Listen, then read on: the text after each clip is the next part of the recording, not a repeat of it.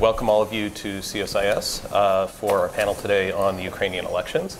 I'm sure you're all aware Ukraine's been in the news quite a bit the last week. We planned this panel well before those developments occurred because we thought that the elections would be an important moment in determining Ukraine's future political course and the nature of its relationship with its neighbors and the West. And I think that realization has only grown in light of developments over the last week or so. The focus of the discussion is going to be on the elections and on Ukrainian politics. I'm sure all of our speakers have their thoughts on the crisis around the Sea of Azov, and I'm sure we can get into that as well in the Q&A. But we really wanted to do this panel to talk about Ukraine's political evolution and the prospects for the election. We have three really good panelists and Ukraine watchers here. In the order that they're seated, we have Taras Kuzio, who is a Toronto-based international expert on contemporary Ukraine and post-communist politics, although he tells me he's no longer based in Toronto, and has been a political consultant to governments and legal business. Fake news. Fake news, yeah. How do you say that in Canadian? He's been a consultant in the private sector on legal and economic issues and is the author of Ukraine, Democratization, Corruption, and the New Russian Imperialism. Next, we have Melinda Herring, who is the editor of the Ukraine Alert blog at the Atlantic Council, the most popular publication at the Atlantic Council. Melinda is a longtime observer of the region who has written for a wide range of publications and is the author of the report Reforming the Democracy Bureaucracy, co-author of Ukraine's Internally Displaced Persons, there's a word missing there. A work about Ukraine's internally displaced persons and various others. She's also worked at the Eurasia Foundation, Freedom House, and NDI, and has worked on other countries in the region in addition to Ukraine. And to my far left, and again, that's a locational, not a political comment, is Keith Darden, who's an associate professor in the School of International Service at American University. He's a specialist in comparative politics, international relations, and Eurasia.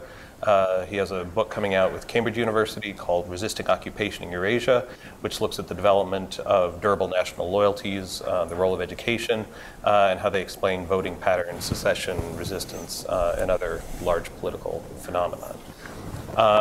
We're going to have each speaker present for about 15 minutes, and then we will open up the floor to discussion. We are on the record. This is being recorded.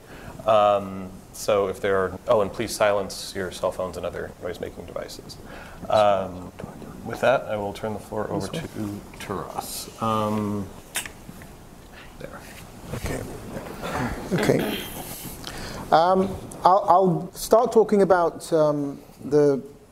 the way political forces in Ukraine have supported or not supported reforms since 2014, and then take it a little bit wider, bringing in the Russian question, the war, and Russian soft power, because I don't think these things can be separated. As you'll see from this slide, it gives you an indication of who are the political forces that have voted the most for reform since 2014 in the Ukrainian parliament. These are figures taken from Vox Ukraine. And if you look on the left-hand side here, the first five factions are the ones which are usually termed pro-Western, pro-European. Then you have two oligarch factions, and then the former party regions opposition bloc. So for me, what's interesting is the first five. What it shows is that the votes would not have gone through if it hadn't been for two key factions, Petro Poroshenko, the current president, and the former Prime Minister Yatsenyuk's Popular Front. They provided the bulk of the votes with, on occasion, the Radical Party, or on occasion, Samopomich, Self-Reliance, the party of Lviv Mayor Andrei Sadovey. And this is also reflected in the next, on the right-hand side, the way the faction leaders in the Ukrainian parliament have voted as well. You'll notice here that in 5th and 6th place, Yulia Tymoshenko is at the bottom of the pro-Western factions. So, and this is a reflection of her of her faction's antagonism towards most of the IMF mandated reforms in Ukraine. Is that if I didn't know? Okay. The kind of reforms which have happened since 2014.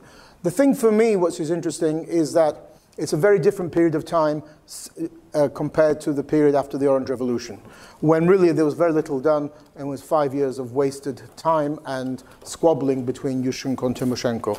This is not the case today. If under Yushchenko the glass was empty or stolen, today the glass is either half full or half empty, you could argue. You could debate this out. And certainly much has been done. You could say some things haven't been done as well. Some things which are still opposed by some of the pro-Western forces, like land privatization, for example. Tymoshenko is very adamantly opposed to that. But also one of the kind of stereotypes about Ukraine is that nothing's been done about oligarchs. Again, I think that's quite untrue. Through a whole host of reasons, the influence of oligarchs have gone down, including because of Russian occupation of Donbas and Crimea. But also that second from the bottom point, the two most popular TV channels in Ukraine, owned by Kolomoisky and the gas lobby, are both anti-Poroshenko. But what's key is that, have I moved it? No. Still can't work out. Yeah. Okay, no, it's not working.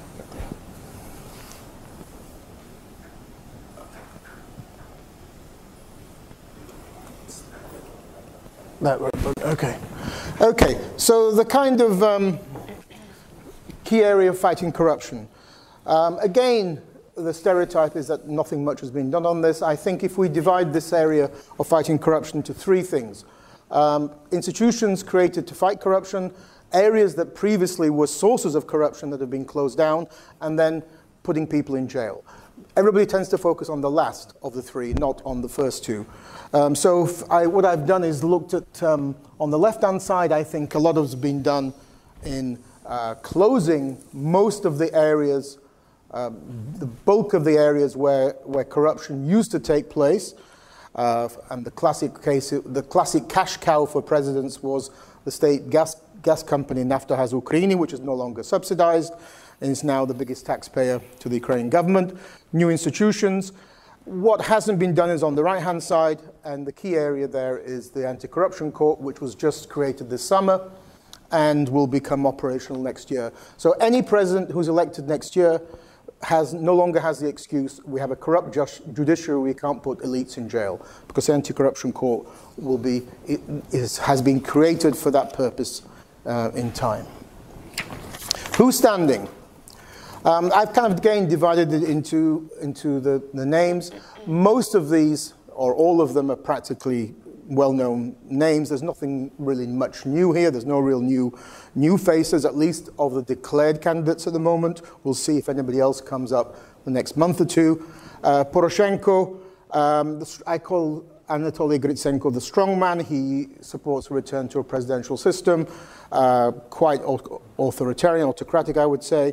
And then a whole range of populists who are playing on anti-IMF feeling and particularly anti-war populism. You'll notice as you drive from Kiev airport, as you probably did recently, to the center of Kiev, billboards all proclaiming, I will be the one that will solve the war. I'll bring peace to Ukraine. They don't say how, of course, and then other areas such as Tymoshenko's billboard, famous billboard, I will reduce the price of gas by 2 times. Again, she doesn't explain how. And the pro-Russians at the end, what's interesting is that the pro-Russian camp has at least 3 or 4 candidates. They're not united in one machine as they were with the party of regents. Pro-Russian political forces, what's key here is that Russian military aggression against Ukraine is actually preventing the possibility of pro-Russian forces returning to power.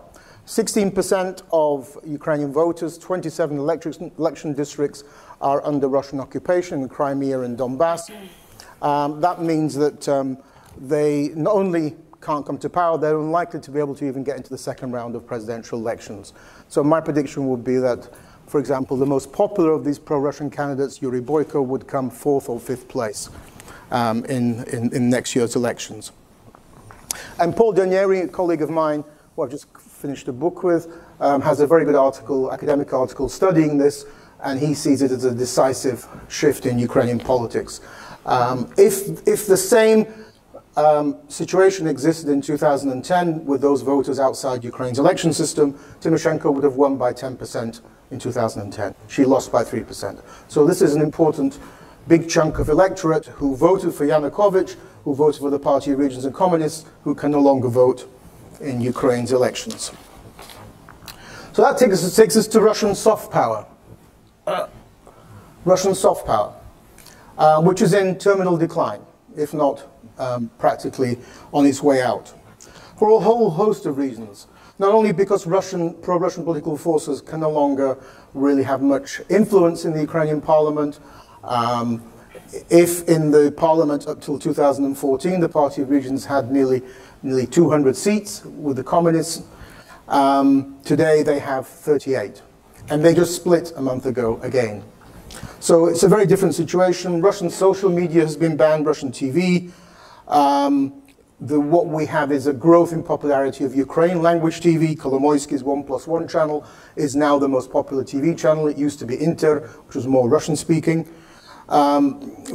We've also had the two last key factors I think are decisive on Russian soft power. Decommunization, 4 laws adopted in 2015 have done a lot of work in the whole area of monuments, renaming of towns, streets, villages, and removal of Soviet, shall we say, influence, which is already on the back of over 3 decades of what I would call de-Stalinization in Ukraine, with the growth of interest and support for commemorating the Ukrainian famine of 1933, the Holodomor.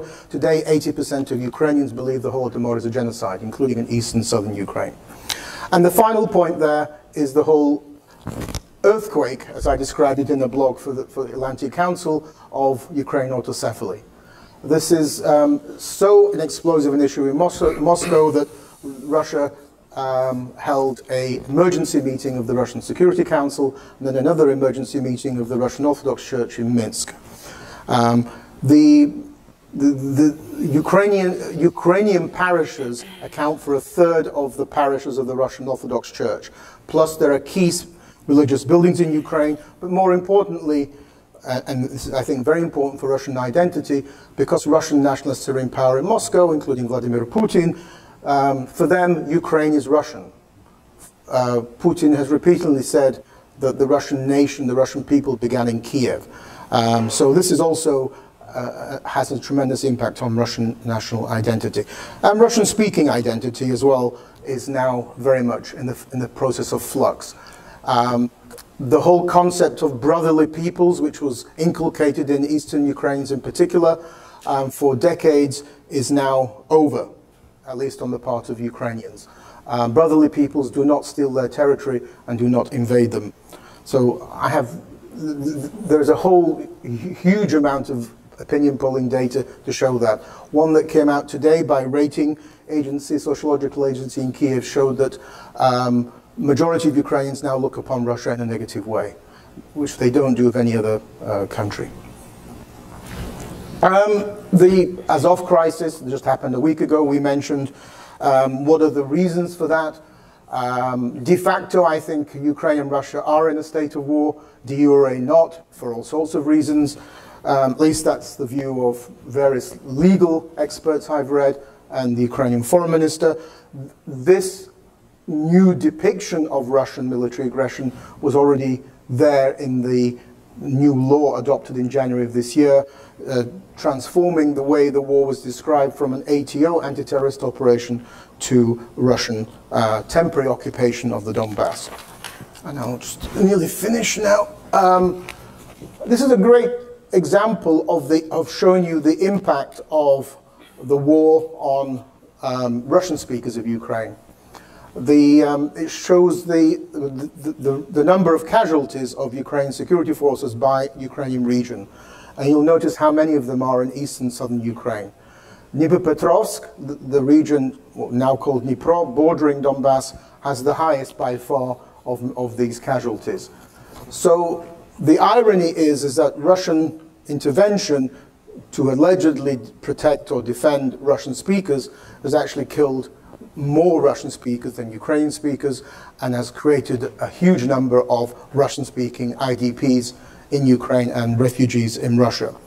So again, that inevitably impacts upon how Russia is perceived and how Russian soft power is viewed.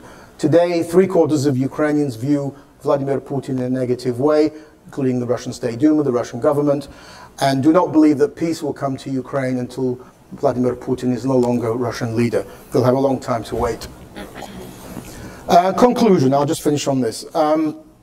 So we have an election where I think you have Poroshenko campaigning on very patriotic issues. I built an army, I gave you autocephaly and such like. I'm taking Ukraine out of the Russian orbit.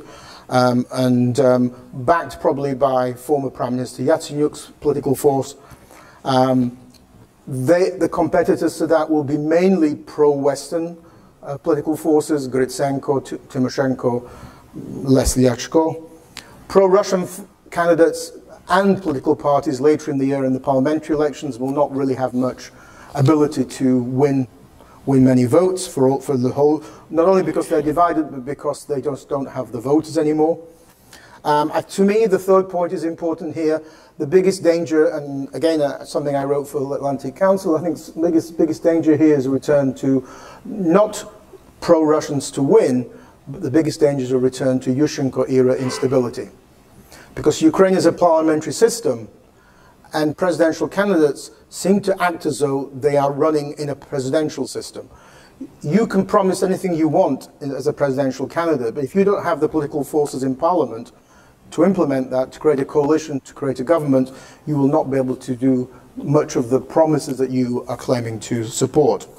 So, and that's true of most of the candidates standing, like Gritsenko, for example, do not have strong political forces. That means they will not have strong parliamentary representations.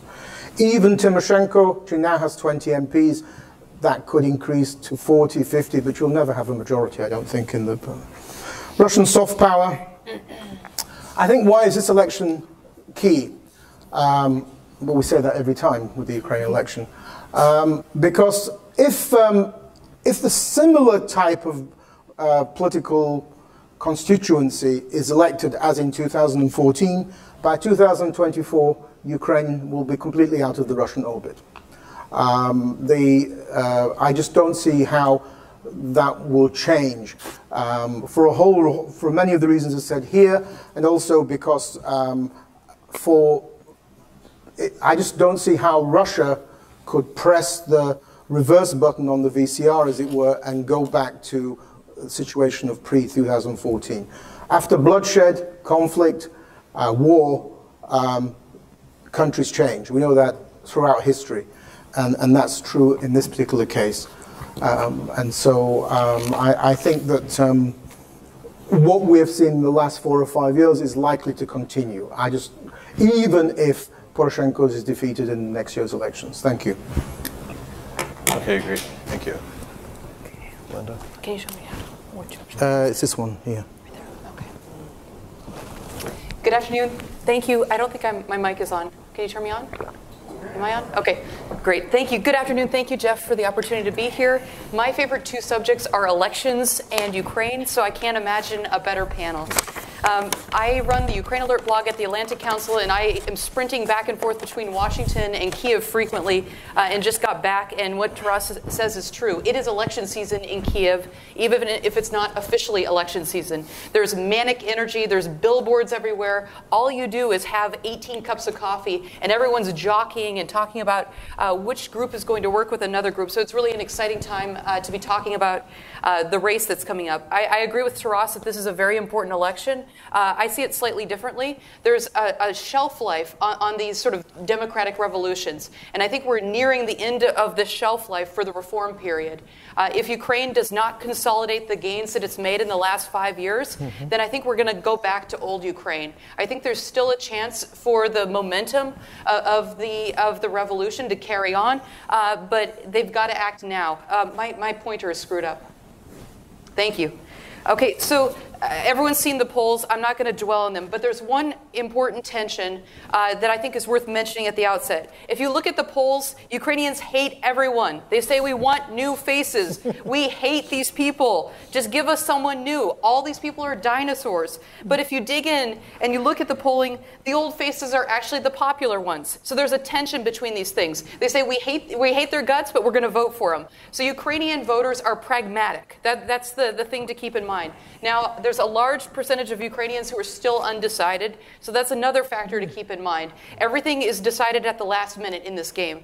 Okay, so my big question, the question I've been working on for the last year and a half is, will Ukraine's Maidan opposition unify? And I wish I could say yes. Right now, it doesn't look likely. Can my pointer go forward, please?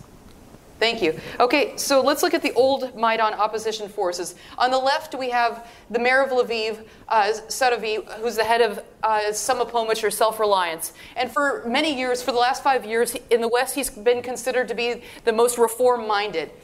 He recently merged with Dem Alliance, who's Gatsko on the left. And Sadovy has said he's going to run. The problem is his ratings really stink. He's at about 3%.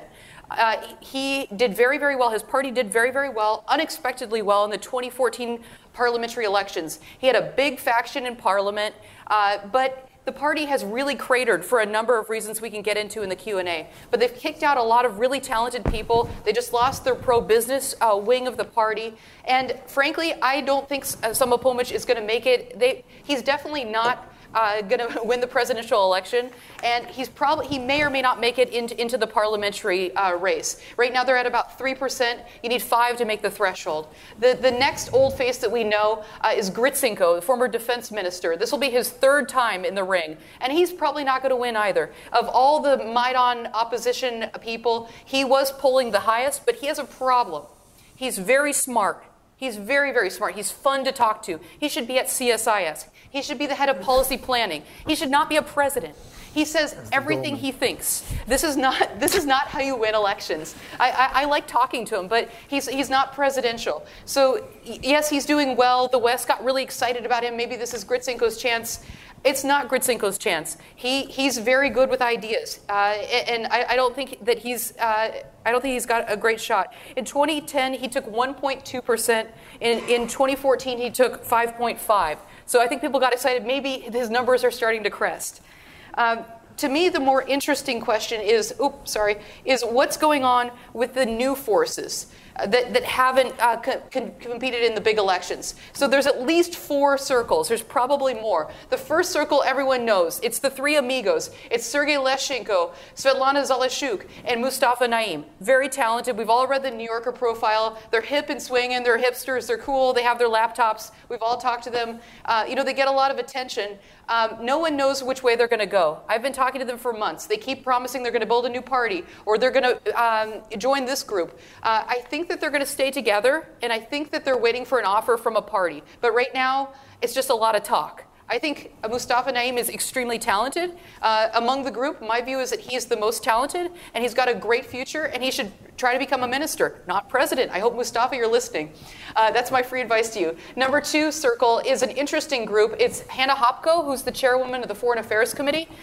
The woman that you see right there, who's the Vice Prime Minister of European Integration, Ivanka Klimpich-Tsintsinadze, Sergei Kvit, who's the former Education Minister, and a couple of youngish new MPs within Narodny Front. NF is Narodny Front. So that's a group that's interesting because they have political experience. They've been in government. They've run things. So that's one group that I personally will be watching. A third group that I'm watching is a new one that's just starting to bubble up. It's called the Personal Reserve of Ukraine. And it's a group of businessmen and people who've also been in government who are working together. Right now, it calls itself an educational initiative. I think Personal Reserve of Ukraine is a bizarre name. That's the little translation from Ukrainian. Their slogan is People Matter. Or people are important. So they've attracted someone like Max Nefedov, who's at the bottom. He's the guy who put a stamp on Prozoro. The first guy is really interesting. He's the head of the former Samopomocz faction, now Kiev team, and the Kiev City Council, been pushing through anti-corruption initiatives in the City Council. This is one group to watch. The fourth, I think this is less of a group to watch. It's brand new. It's called European 100. It's being put together by a guy who's very talented. He's one of the heads of the Ukraine Crisis Media Center. And this is a group of people who are 20 to 30 years old, so very young, even younger than me. They're explicitly a political party.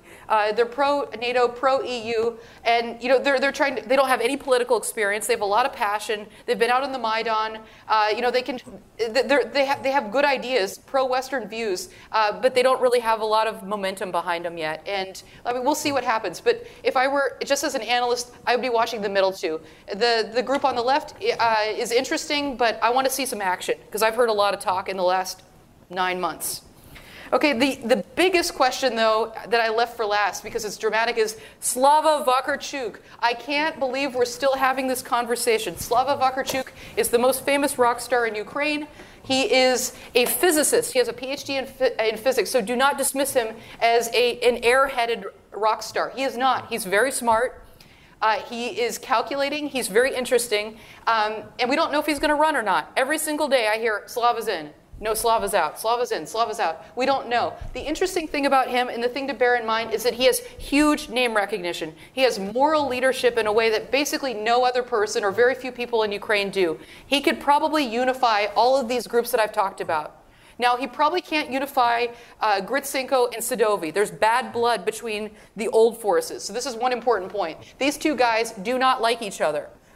They probably will not unify unless there's a miracle in Kiev between now and January. So one of the big questions everyone wants to know is who can unify all these disparate groups? It's probably Slava, but with the caveat that the two older forces probably will not get behind any kind of unification effort. But we don't know if Slava's going to run.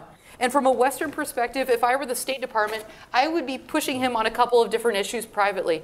I'd be asking him for his views on the war in Ukraine, and I'd be asking him for his views on separation of powers. He said some bizarre things on these, and Slava spent a year at Stanford. He spent a year at Yale. He's read a lot of political philosophy. I challenged him. He told me he's read Francis Fukuyama's books that are 800 pages, The Origins of the Political Order. I mean, he's a serious person, but he held elected office very briefly back after the Orange Revolution, and he quit. That's another concern that I personally have is his record says that he's a quitter. Is he really a serious person? Is he really ready for this kind of campaign? In conclusion, these are my 5 big conclusions. Without Slava Vakarchuk, there's little hope for a consolidated Maidan opposition candidate for president. Without Slava, kiss it goodbye.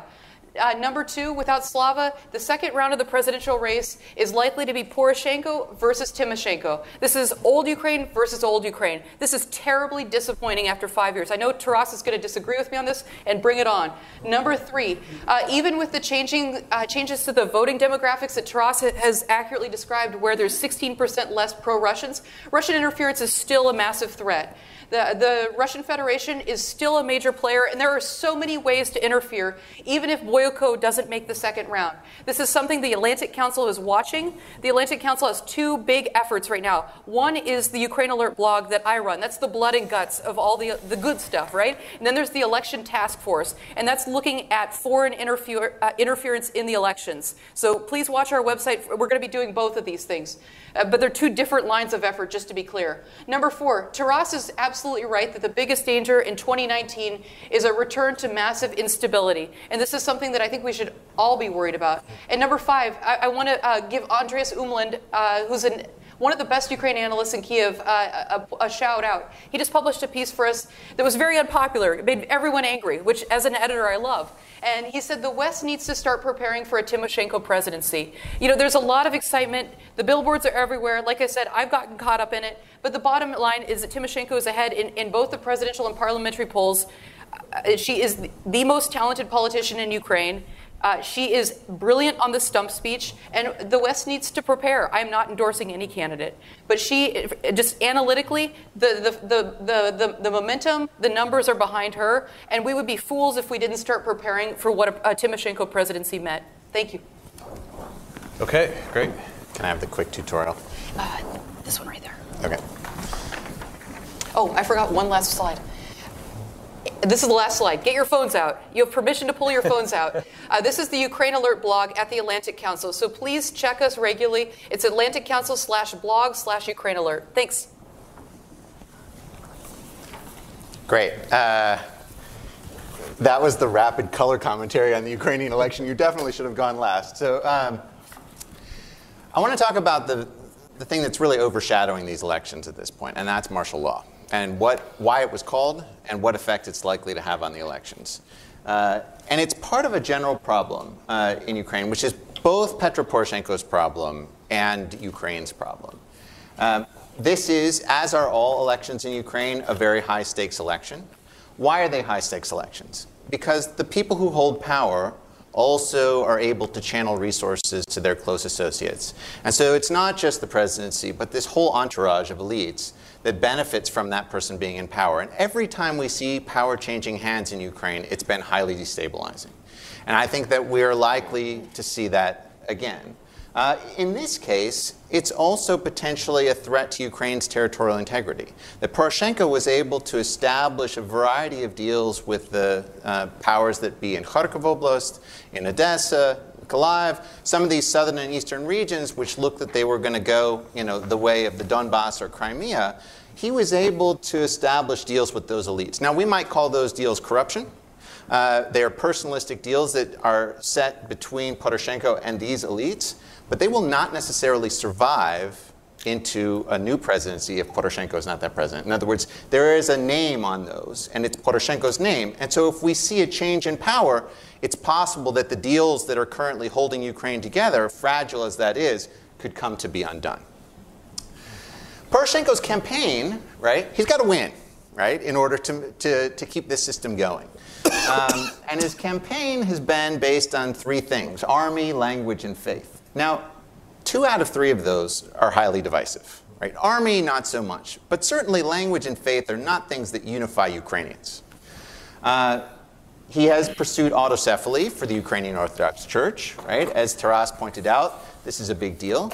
It's not just a big deal in terms of Ukraine's relations with Russia. It's a big deal in terms of Ukrainians' relationships with each other.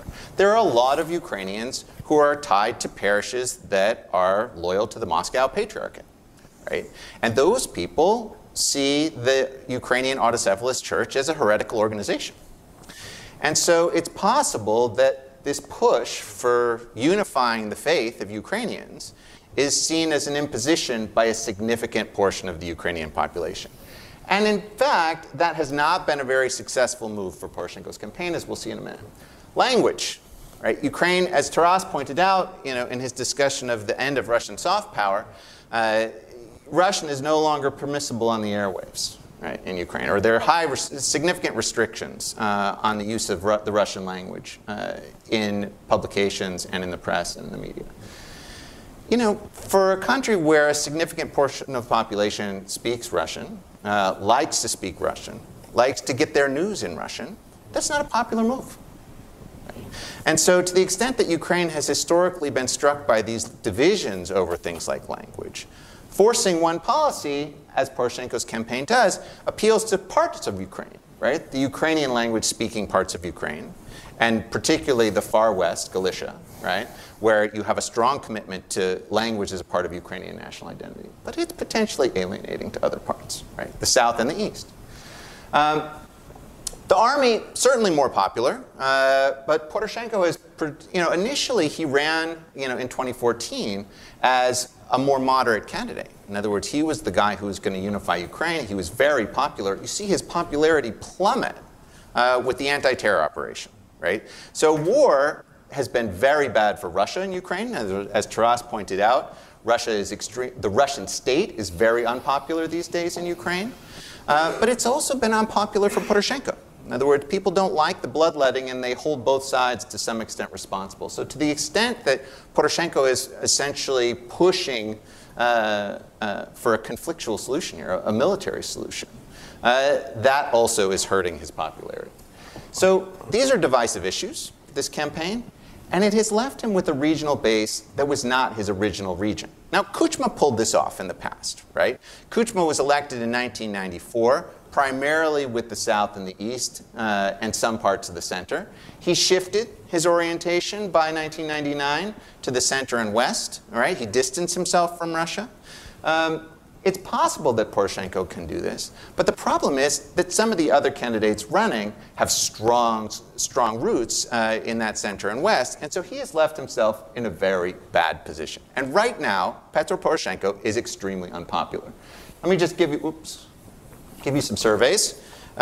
This is a 10,000 respondent survey, so a great survey, so there are very low margins of error on each of these. From September, early September.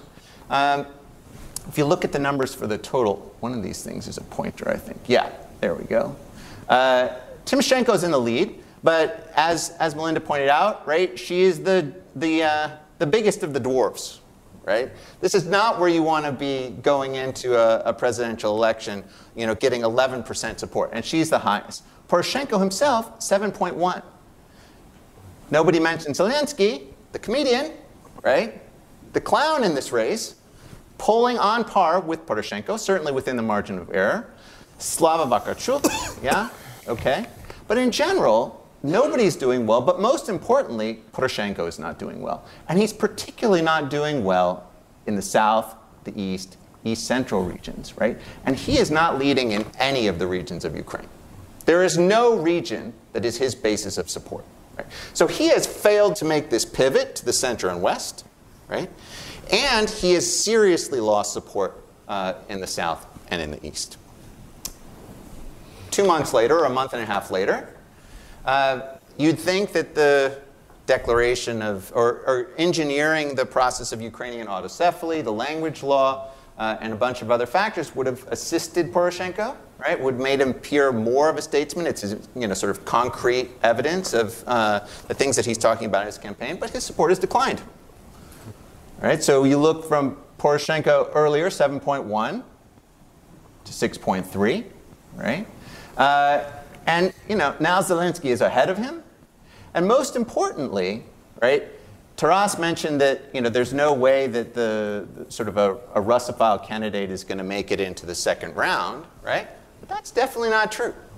And in November, the opposition, the Russophile opposition, the former members of the Party of Regions, have started to unify around candidates. Now, there's no way they're winning the election, right?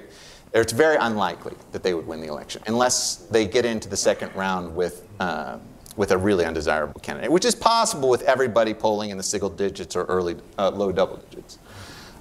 So they created a common platform at the beginning of November.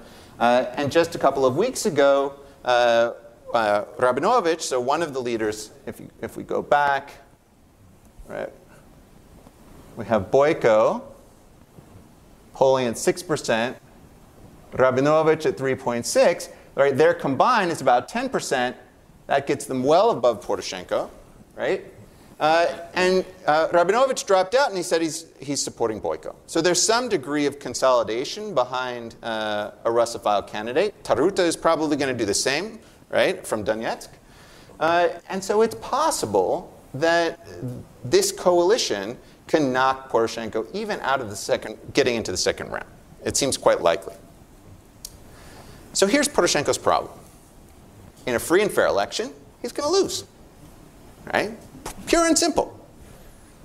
And he's not just going to lose, he's not even likely to make it to the second round, okay? Now, granted, elections in Ukraine, not always free and fair. There's this thing called admin-resursi, or administrative resources, where you can manage to get state employees to vote for you because you can keep track of who they voted for in their voting places and punish them after the election.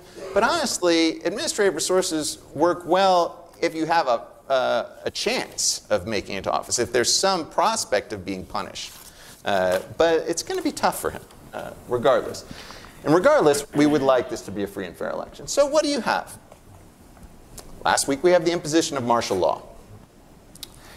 It was imposed on only 10 provinces, but those 10 provinces cover about 40% of Ukraine's population. And it's not just a random draw of Ukraine's population. This is a disproportionately Russian-speaking part of Ukraine's population.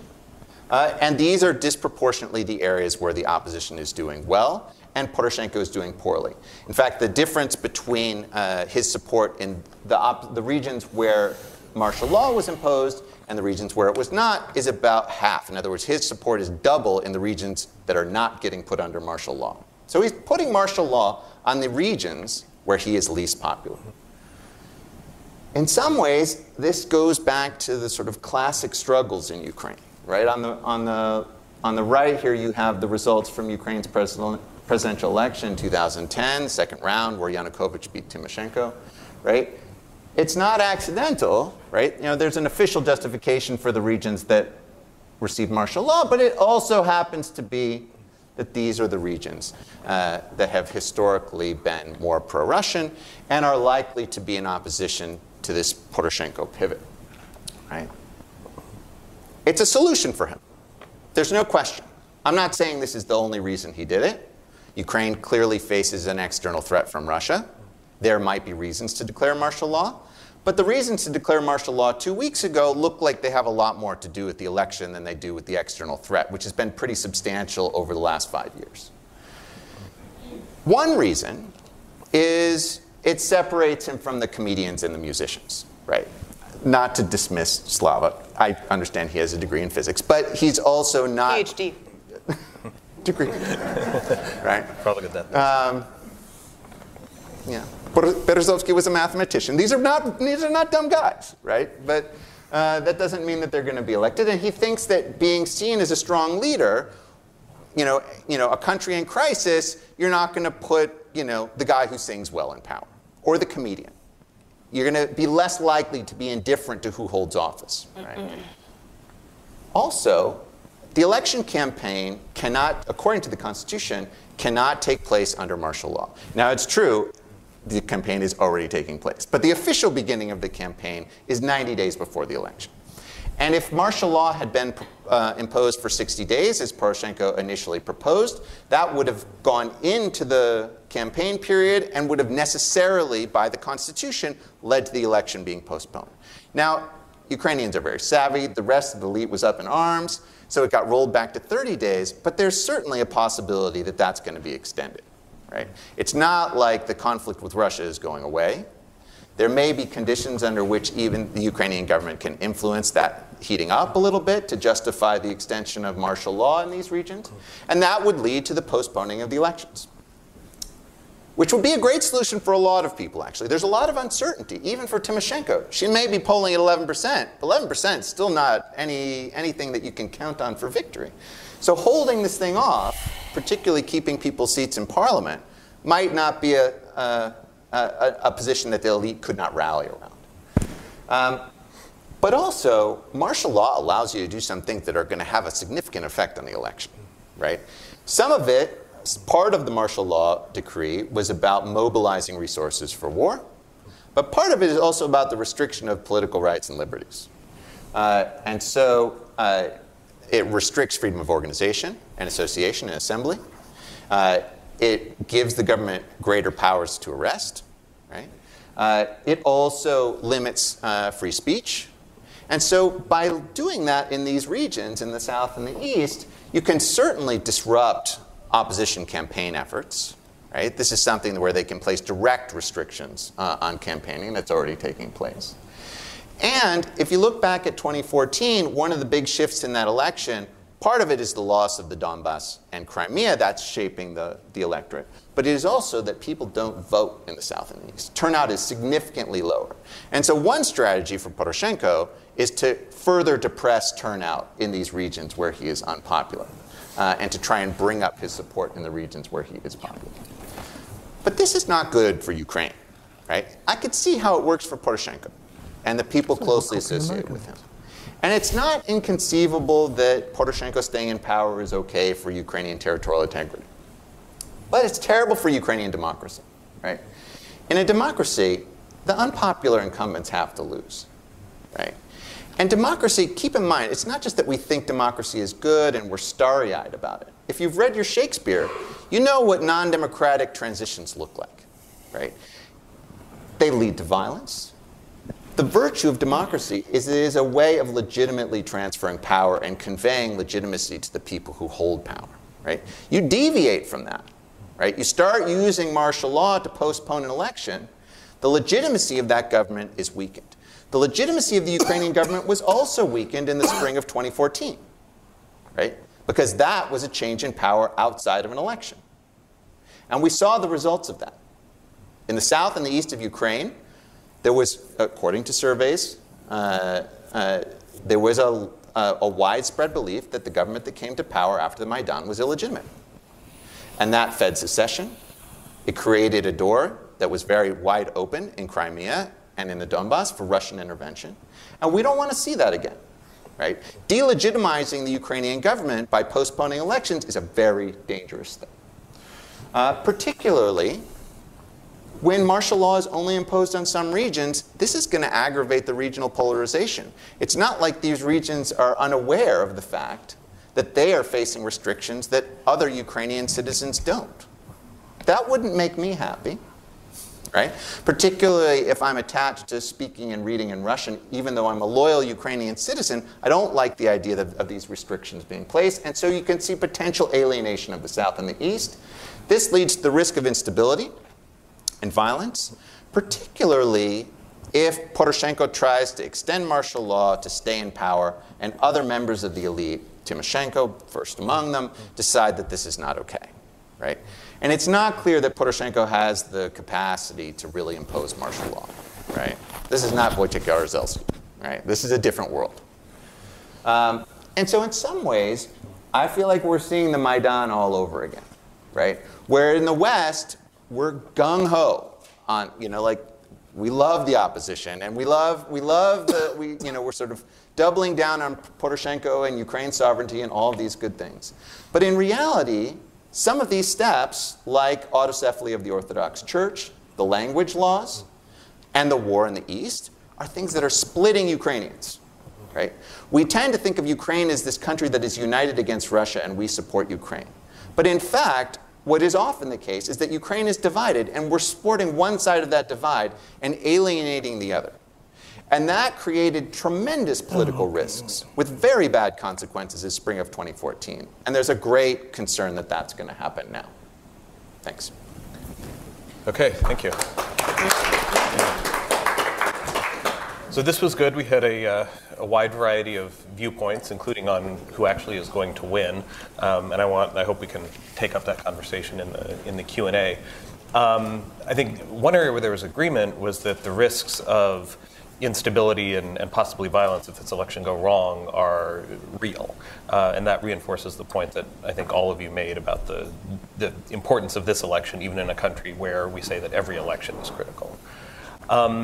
Let me just start with one question before we kick it off to the audience, and that is in various ways you've all made reference to Russia and how the election is taking place under the shadow of the conflict with Russia, how the potential for Russian interference is still there, and what Russia may do after the election. So I was hoping that maybe each of you could elaborate a little bit on how you expect, or what you understand to be Russia's calculation vis-a-vis the election, and what kind of actions you expect from Russia, either to influence the election or, depending how things go, in its aftermath.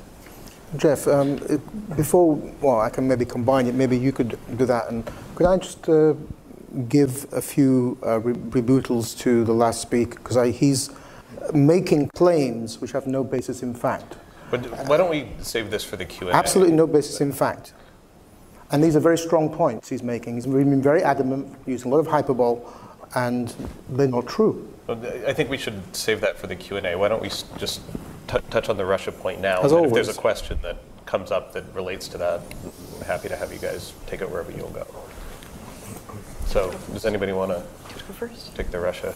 Well, maybe quickly, then you can jump in. But on the Russia question, again, this is an example of how Keith Darden is not a Ukraine expert. He obviously doesn't follow developments in Ukraine. There is no united candidate pro-Russian camp. They split 2 or 3 weeks ago. You obviously weren't listening to my talk. I said there were 3 or 4 candidates from the pro-Russian camp now. The gas lobby, if you want to call it that, have been ejected from the opposition bloc.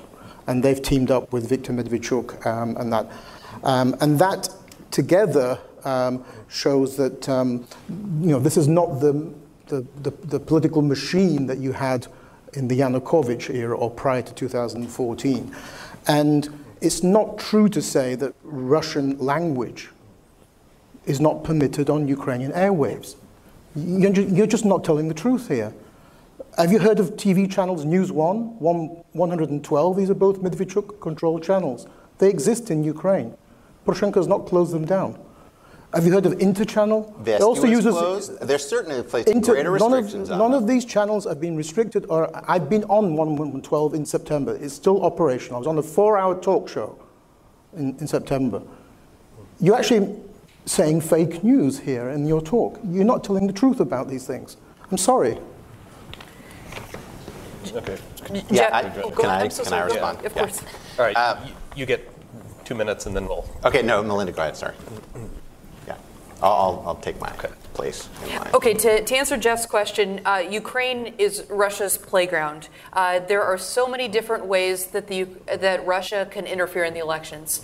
They can use cyber. They can interfere in political parties. What Taras is saying is true. There was concern before that the pro-Russian vote would get together and there would be a unified candidate. That's not happening now. Akhmetov is not supporting this unified group. So there's splits, and the way that the pro-Russian vote is configured right now is probably not strong enough to make it into the first round. So a lot of analysts are breathing a sigh of relief right now that the very pro-Russian party will probably not make it to the second round. But look, just because the pro-Russian party doesn't make it to the second round doesn't mean that they're not playing games with other people, right? Mm-hmm. We need to be smart about this. Like Taras said, there's plenty of pro-Russian media, and he can name the channels for you. Political violence is a reality. There's been a lot of assassinations. No one's talked about that in the East and even in Kiev.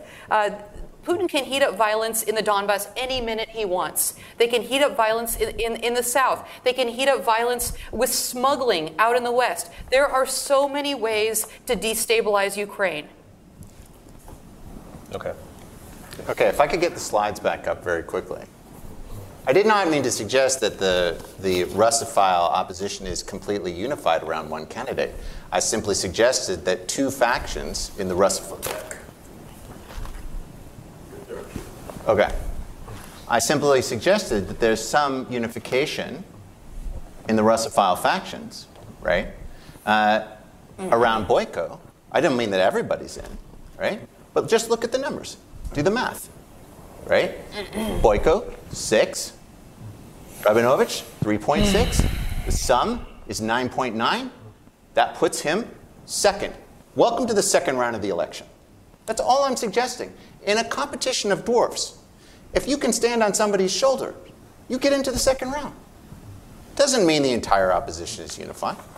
It doesn't need to unify in order to have this outcome. Right? That's all I'm suggesting. And in terms of Russian language, yes, would you say, Taras, that Russian language media and Ukrainian language media are on equal legal footing in Ukraine? Yes. Really? Yeah. And it's a complete myth that you've raised today about Russian language speakers feeling that they're repressed. The opinion polls do not show that. Taras, even the Kiev Post raised the alarms because essentially they would be put out of business by the Ukrainian language law because it said that you had to produce a publication entirely in Ukrainian with the same content as you would do in a non-Ukrainian language, and that would have broken their budget. Do you think Canada is a repressive country on language?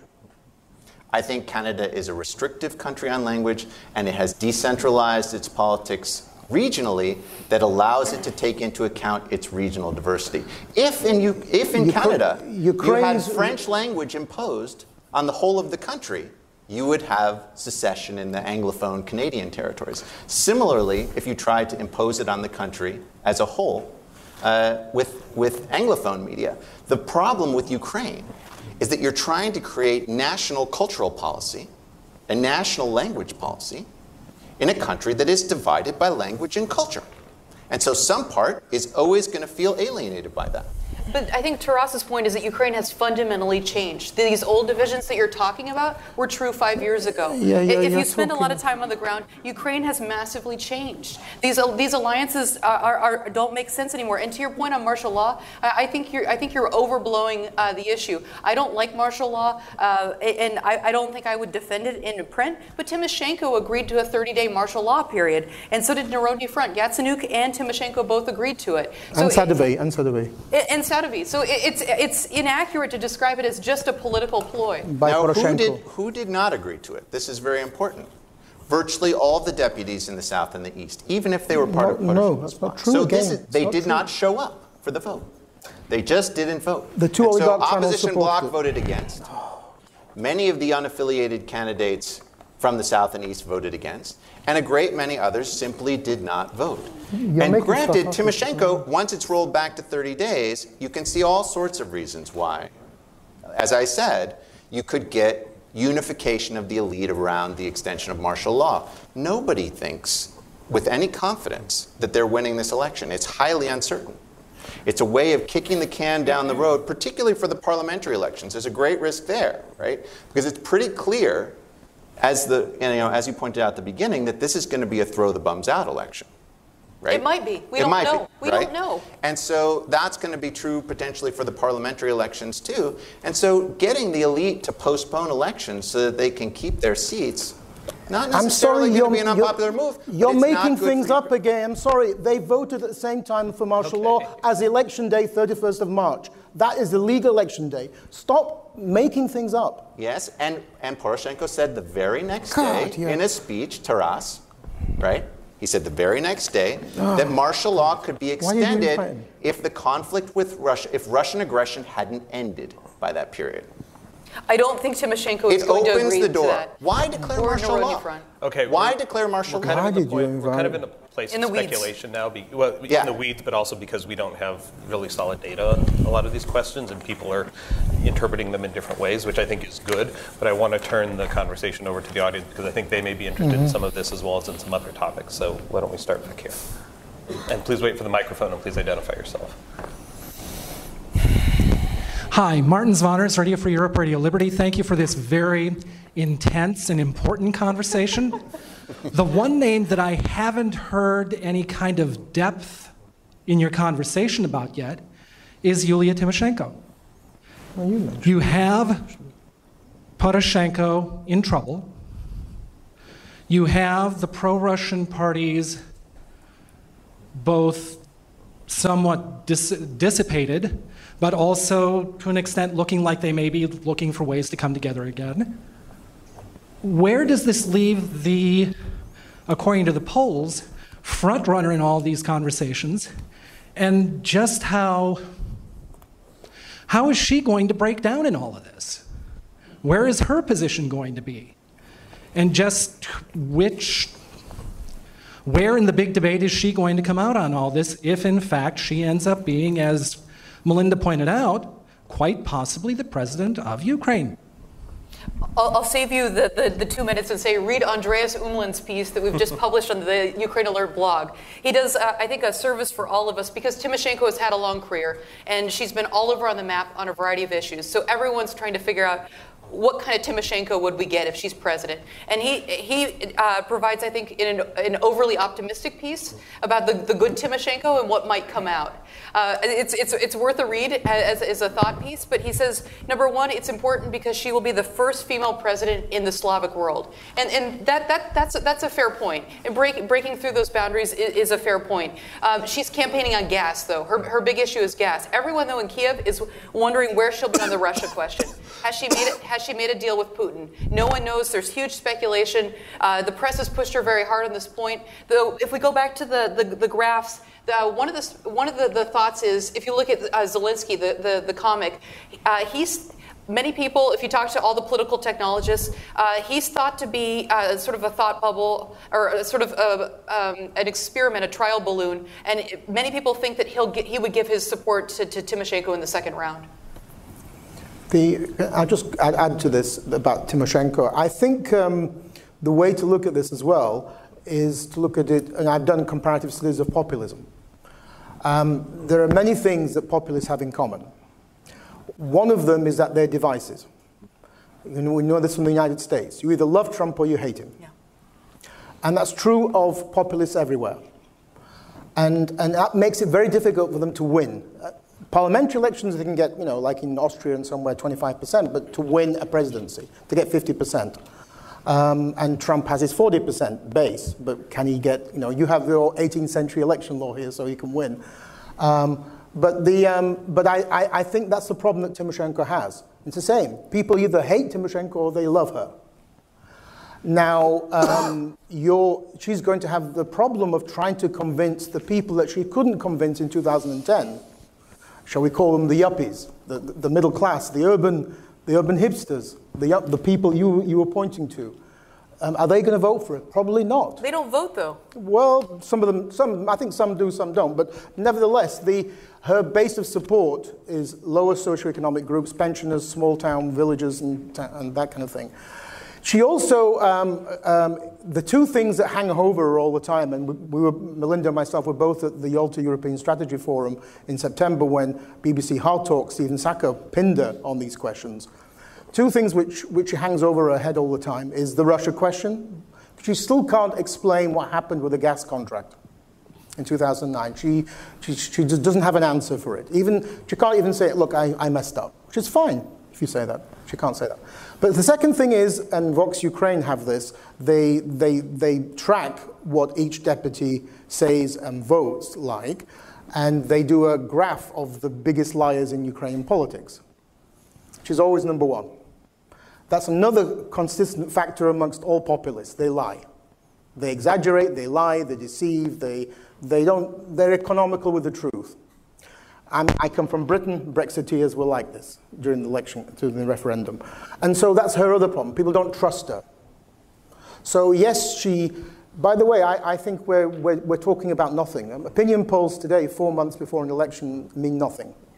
Well, they absolutely mean nothing. If anything, we know from the Brexit campaign and from the US elections, 4 months before an election campaign, polls mean nothing. They're also bought and paid for in Ukraine. So yes. Most politicians I know treat them like something you throw out every day. Okay, so now we have... So the undecideds are the big factor that Melinda talked about. Exactly. And undecideds are more likely to go, well, Poroshenko's not great, but I think... Yeah. Actually, the results of polls are not bought and paid for in Ukraine. There are fantastic polling agencies in Ukraine. Kyiv International Institute of Sociology. I'm a political scientist. Other political scientists look at polls. And quite frankly, it's not right to say that polls are irrelevant 4 months out from an election. That's actually when polls start to matter quite a bit. And Tymoshenko is leading in the polls. Now, in addition to, although I am an expert on Ukraine, I have never worked for any of the sides in this particular election. I have never received money from any sides in this election. And I would say that Tymoshenko has a good chance of winning. And I think that is what alarms Poroshenko and his people most of all. That she not only has a good chance of winning, but it's quite clear that all of the arrangements and control of assets that have been doled out to the various supporters and elites affiliated with Poroshenko, that she would rearrange that. Every time she comes to power, she reallocates assets. And she knows how to do it. She knows how to play this game. Now, the results, I kind of agree with Andreas in the sense that the results may or may not be disastrous. Right? She is running on a very populist campaign which says, increasing gas tariffs is a crime. Right? We all know that there were a lot of crimes associated with subsidized gas, right? As Taras pointed out, this was one of the primary Please stop quoting me. I don't agree with you. Thank you. Was that back when you were working for Yulia, that you don't think that gas tariffs are a source of corruption? I was never working for Yulia. Okay. And so I would say that her chances of victory are pretty good. Can I make one more point on her platform? Yes. Okay. it's interesting to dig through her. So all the signs in Kiev are about the new course. You see this everywhere. Yulia's everywhere, but she's emphasizing new. And it's a smart strategy, right? She's an old politician, so new is a good word for her. And she's also talking to civil society and trying to embrace them. A lot of them don't really want the embrace, but she held these very long policy conferences and brought in all these new experts and people who are not necessarily affiliated with her party. And there seems to be more openness with ideas. That doesn't mean that it'll translate into anything, but it looks and feels a little different. The last point that Andreas made was that Tymoshenko may actually be harder on the oligarchs than Poroshenko has been. And that's one reason that the oligarchs are a little nervous as well. Sorry, on this oligarchs. This is rather amusing to say that she's going to be harder on the oligarchs because Kolomoisky is supporting Tymoshenko. So come on, give me a break. Yeah. Ukrainian political parties are all supported by oligarchs, from the communists to the right, to the far right. Right. So the idea that she's going to be anti. Which oligarchs is she going to be hard on? You're right, right. That's the question. Just one final point is, if you think the elections are going to happen in March and someone is going to win them, right now, who could you say is more likely to win them than Yulia Tymoshenko? I think you'd be hard-pressed to identify a candidate that's doing better. Yeah. It's a correct democracy. Katerina Sadova, recently out of Georgetown University. Thank you for a wonderful discussion, very heated. My question is, we hear a lot, especially in the past week, this hyperventilation over martial law and its hypothetical effects. Yet, could you comment on the various forces that are currently running for the position of the presidency in Ukraine? How would they potentially respond to an escalation of crisis that is choking off economic southeast in Ukraine? Should they be, and some of them will be, in the position of commander-in-chief? Okay, so you're asking how they would respond, not to the declaration of martial law, but to escalation? Foreign policy. Okay. As a commander-in-chief in a situation of crisis. I think it's good here to put it in comparative perspective. France had martial law for 2 years throughout the country. And I want to say not only, but 251 people were killed from terrorism. Ukraine's had a war for 5 years, and I calculate 20,000 civilians and combatants have died.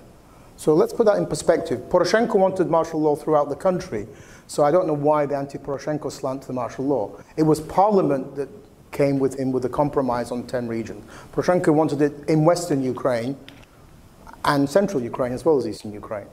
So I think we should put that in perspective. The elections will go ahead in Ukraine, and in France, democratic rights and other things also went ahead under martial law. The idea that they're incompatible is, I think, one of the myths that we've heard today on the panel. Did you want to address the defense issue? Well, I mean, I think you're right that it's going to become an issue in the sense that you're not just electing a president, you're electing a commander-in-chief. Yeah. And when we were at the Old European Strategy in September, Melinda and me, when Stephen Sackur asked Tymoshenko this question on Russia, the entire hall applauded. So she is distrusted on this question. The problem you have is that, and you see this in all the billboards, is that anti-war populism. You know, people do want an end to the war. And so politicians are playing on this. Everybody says they have a plan to end the war.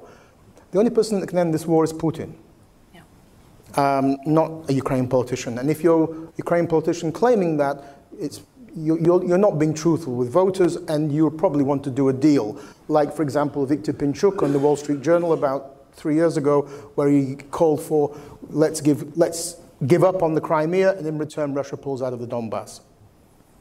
That's the kind of deal that probably some of people like oligarchs would go for. But that's never going to fly. Ukrainian opinion polls refuse that. Ukrainian opinion polls show that there are 4 things that they insist on for a peace deal. The return of Crimea, Russian withdrawal from the Donbas, Russian paying for reparations of damages created, and an end to Russian interference in Ukrainian domestic and foreign policy. That's what opinion polls show, and you're talking 70% plus in all 4 points. So no politician, even if they wanted to do a deal as commander-in-chief, that could lead to violence. Yes, because today you have 15% plus people who are veterans of the war. And people have died, including many Russian speakers, as I showed in the map. So Anybody who's president or commander-in-chief is constrained by that. Yeah. They can't just do a deal with Putin, even if they wanted to. But I don't think any pro-Russian candidate will ever win in next year. So, anyway, I agree with Taras, but one sentence. If you also one little follow-up. If you look at the opinion polling, Ukrainians are pragmatic. This is the theme that I started with. They also know that the war in the Donbas is not going to end anytime soon. And if you look at the polling, they basically said, yeah, it's going to take a long time. And it won't end as long as Putin's in power. Yeah, I agree. That's what the opinion polls say. So they link the war to Putin directly. It's his fault. Yeah. So I think we agree that a lot for the end of this war depends on Russia. Maybe not everything, but quite a bit. But that also raises the question about what martial law is good for. Martial law is not going to give Ukraine a navy. Ukraine lost its navy in 2014 when the entire leadership of the Ukrainian navy defected to the Russian side with 2/3 of their ships, right? As a result of the fact that they didn't recognize the new government in Kyiv, right? That's not good, right? Martial law doesn't solve that problem. Martial law is not going to build ships for Ukraine. And it's not very clear how restricting freedom of assembly and freedom of speech assist in the war effort, right? That's what make people suspect, right? Now, there are things that could be done to settle the conflict, and the vast majority of Ukrainians, if you look at surveys, say that this has to end with a negotiated settlement. It's got to have a diplomatic settlement, right? Only a small percentage of Ukrainians think this can end through violence, right? And most don't want to give up the Donbas, right? So there's somewhere in between all of that, between ceding that territory and winning it back through conflict against a much more powerful neighbor, is some kind of highly asymmetric bargaining environment where Ukraine is probably not going to get the best deal that they want out of this. But if they want to settle it peacefully, they're going to have to accept some degree of what Russia is asking for the constitution of Ukraine. Now, we consider that unpalatable, right? And the US government is certainly never going to say, Ukraine needs to negotiate its constitution with Russia because Russia occupied part of its territory. This is not going to happen. But the reality is that Ukraine needs to negotiate with Russia to reconstitute its territory if that's what's going to end up, right? If you want to have a peaceful settlement and, these are not equal partners, that's what it looks like. They're not equal partners, but one is a victim and one is an aggressor. I think the U.S. government would reject that out of hand. Of course. I said that straight out. But, that's the Melian dialogue. Well, I think the hope is that Ukraine will get its act together, reform itself, and become such an attractive place that people in the Donbas and in Crimea will want to rejoin Ukraine proper. But martial law... Martial law is 30 days. This is a blip in the picture. I guarantee next language March, law, we won't even be talking about martial going law. On with the church. You're misreading the situation. You're totally misreading the situation. It's just a blip. These are not the steps that entice the Donbas back into Ukraine. And there's also Can we not agree on that? There's also the Russia factor in this, which is what is Russia prepared to accept? And I think that's a different conversation. We need another panel, Jeff. Yeah, I know. Well, what are you guys doing tomorrow? Can we just talk on the church? Very briefly. Yeah, on the church. Keith Dowden has mentioned the church question a number of times, and again, he's not talking about reality. The majority of parishes of the Russian Orthodox Church in Ukraine, I mentioned these are a third of the Russian Orthodox Church in general is in Ukraine. The majority of those parishes are in Orange Ukraine, western central Ukraine. He's under the impression, like most often people in the West, that it's the Orthodox East versus the Catholic West. It's not true. Most Orthodox parishes are in what are Ukrainian-speaking and what voted for Orange and the Euromaidan Revolution. Therefore, there will not be conflict over these issues, firstly. And secondly, the decline of the Russian Orthodox Church and rise of autocephalous churches in Ukraine is being going on very slowly prior to 2014. By 2014, the Russian Orthodox Church in Ukraine had about 12% of believers. The Ukrainian Orthodox Church Kyiv Patriarchate had about 35%. Now that's speeded up since 2014, 2015. The idea that this is somehow going to be a divisive, conflictual issue is simply not true. Taras, again, we get back to math. 15% plus 35% is 50%. Are you saying that half of Ukraine is atheist? No. The way these numbers get rigged is that people will answer in a question, are you affiliated with the Moscow Patriarchate, or are you affiliated with the Ukrainian independent, sort of the Kiev What polls are you using? Tell me what service you're using. The most recent one was the September Kiev International Institute of Sociology poll, the same one that I cited here. I can give you the data afterwards. Sure, okay. And so most people say they're simply Orthodox, right? Which is the safe way to answer this question. But it is also a meaningful answer because up until recently, the Kiev Patriarchate was not recognized as an Orthodox church, right? This was seen as heretical. It's only as a result of these changes, right? And so if you say you're Orthodox and saying that you're part of the Moscow Patriarchate, those were not at odds. Now, it's going to be interesting now as a result of the fact that Constantinople is siding with Kiev, right? And it's not clear how these parishes are going to go. But it is definitely a divisive issue in Ukraine. And it will be a divisive issue in Ukraine. Yeah, all right, I'm not going to weigh in on this. I'm going to turn this back to the audience. So actually, I'm sorry, I saw you first. Hi, my name is Lee Block. I'm a junior at American University, actually currently a student of Dr. Darden's. And my question is this. So Ukraine seems to be hamstrung between two imposing imperatives regarding national stability. On the one hand, extending martial law will lead to instability. On the other hand, presidential transition with its shifting patronal networks and whatnot will also lead to instability, which makes martial law seem like an attractive option. So my question is, what are your policy prescriptions to mitigate or balance these conflicting problems? I don't get the question. The policy prescriptions to balance. Yeah, could you? I don't know. I mean, I can tackle it, but... Okay, policy prescriptions to balance which one? So I agree there's a tension here, which is that power changing hands is going to be destabilizing for Ukraine. And martial law is destabilizing for Ukraine, and putting off the elections will be destabilizing. And so I think the best outcome is for a lot of external pressure to be put on Ukraine, for the period of 30 days to be binding, for the elections to go forward, and we just see who wins. And that person, at the very least, will carry with them the legitimacy of having won a democratic election. And that can potentially ameliorate the sort of extra-legal avenues of political influence, violence, that might open up if some deviation from the legal norm happens. To put it in very basic terms, I think there's a lot of reasons to be worried about political violence in Ukraine right now. We have a huge number of veterans. We have a lot of weapons. There's porous connections with the weapons, and we have a rise of nationalist groups that no one wants to talk about, and we have the rise of militias. There's a lot of reasons to be worried. Are you talking about the U.S. or Ukraine now? I'm talking about Ukraine. Okay, I just wanted to check.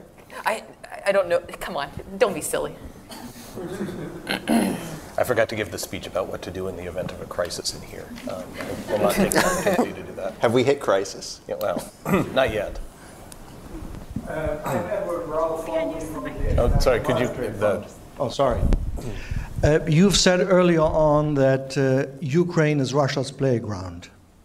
This means that there's an infinite variety of interventions Russia can use for a long time to come to destabilize Ukraine, which implies there must be an agreement with Russia, some kind of agreement with Russia for Ukraine to have a decent chance to develop as a viable, attractive democracy.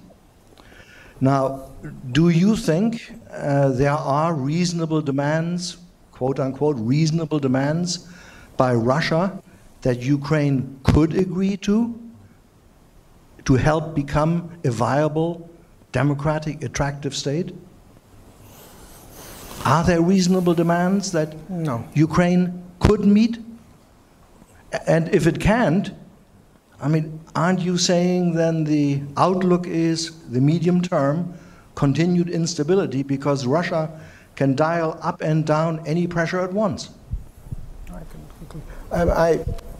Just to say that I actually disagree a bit here with Melinda and with Keith. I don't think that Russia has, because of my slides again about soft power, I don't think Russia has the same level of abilities to impact upon things like violence in Ukraine as it used to. In 2014, 2015, Russia undertook terrorist operations throughout the country, not just in Donbas, terrorist attacks as opposed to warfare. That ceased for a whole bunch of reasons. So I don't think that Russia's ability to have an impact, and this is why I see Russian leaders are very angry with developments in Ukraine, because they have lost or are losing that ability to influence domestic developments. And that is clearly seen in the religious question, for example. For Russia, this is a major deal that Ukraine is becoming an independent Orthodox country. Now, when you're talking about deals, the kind of deal that Keith is talking about, Samuel Charap, his colleague, and others, this is realism. That Ukraine should do a realist deal, a Henry Kissinger-type deal with Russia, maybe give up on Crimea, maybe in return for Russia damping down its activities in the Donbas. Putin, because it's lost its voters, pro-Russian voters in Ukraine, Putin is desperate to get those 16% voters who vote pro-Russian back inside Ukraine. That's why he wants the Donbas back inside Ukraine. He doesn't want to annex the Donbas. He wants them to be back inside, and so they can take part in Ukrainian elections. And then part of this deal would be that Ukraine would declare itself somehow neutral, no longer support NATO membership. A lot of the people promoting this are very naive. They think Ukraine can still be pro-EU. Russia will agree to this. Well, they obviously have forgotten 2014, if they think that. They also have forgotten one major thing. In 2014, Ukraine was neutral. It was called non-bloc status. Yeah. Did that stop Russia launching military aggression against Ukraine? No. So to answer your point, yes, I think the situation is bleak because the demands that Putin would want to impose on Ukrainian leaders is unacceptable to practically everybody except maybe Boyko. Because you're talking about the kind of Belarusianization, Bosnianization, or whatever you want to call it, of the country that no Ukrainian president, even if they wanted to, and they stayed alive in the process, could do. Because it would be it wouldn't be a deal in their eyes, it would be capitulation.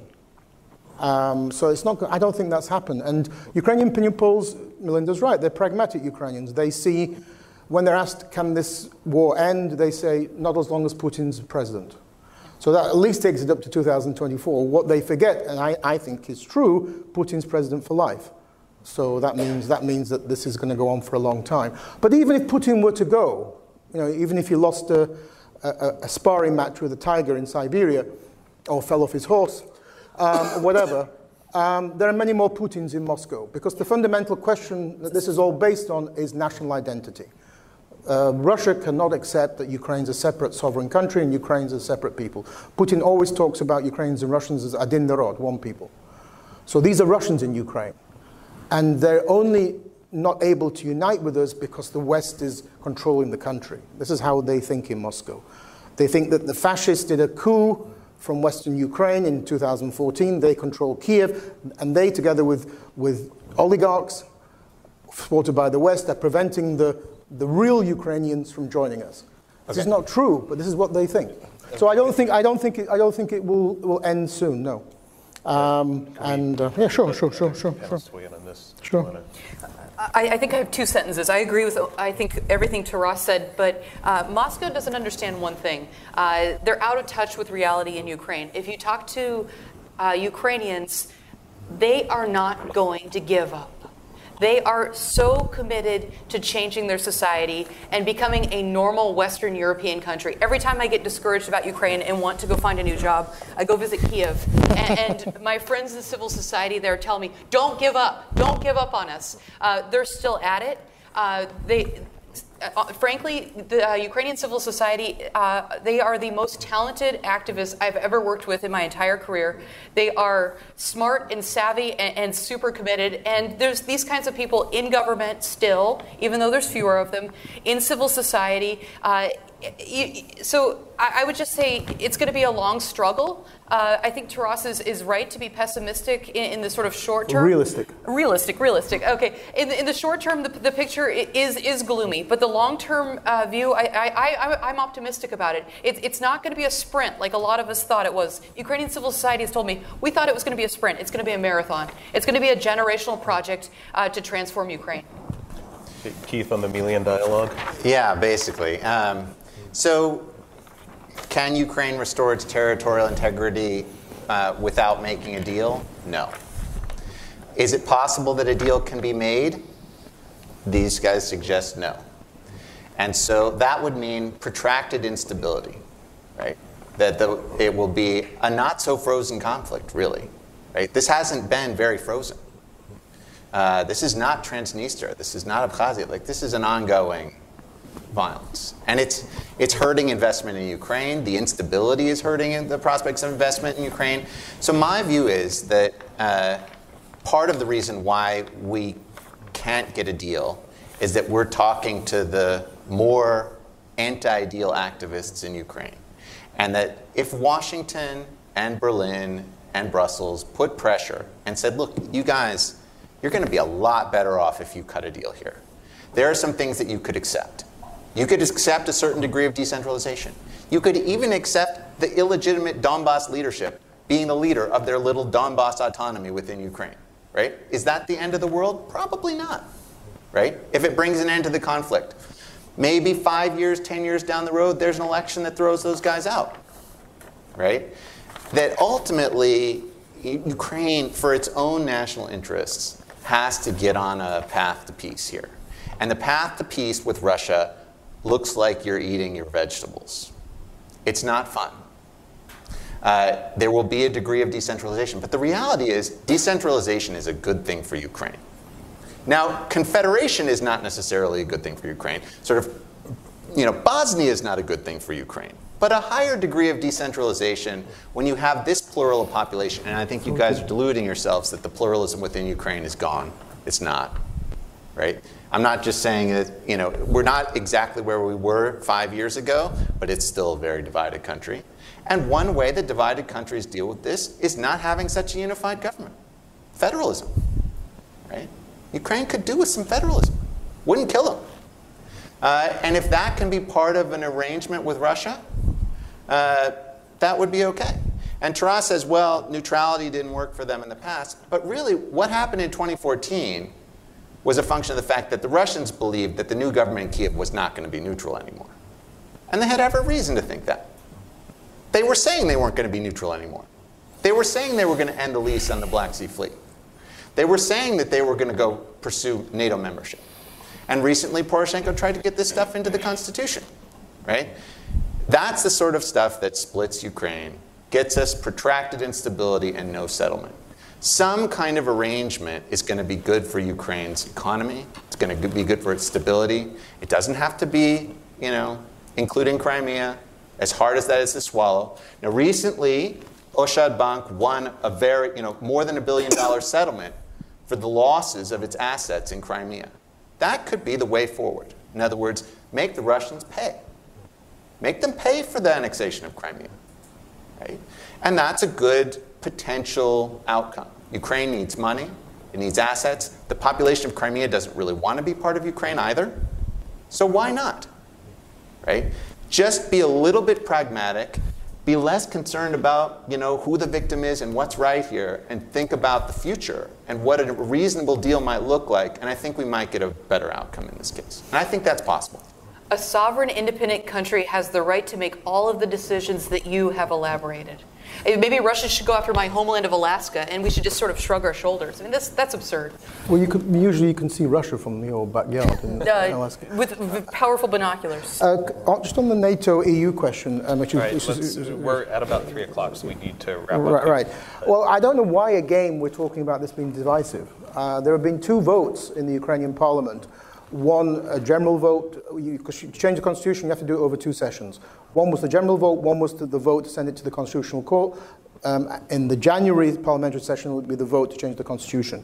Both of the votes, 2 of the 3 votes that have happened to date have had 320 votes in favor. You only needed 226 plus. So you've already had constitutional majorities. Yep. I don't know why you, again, are throwing this hyperbole out that this was divisive. It wasn't.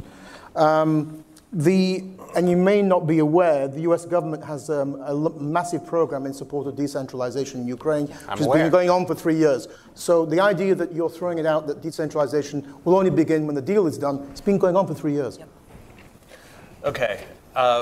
When we do these kind of panels here, we don't aim for consensus. We aim to throw light on complex and controversial issues, and I hope that we've succeed in doing that today. So thank you all for coming, and let's thank our speakers as well. I hope I did.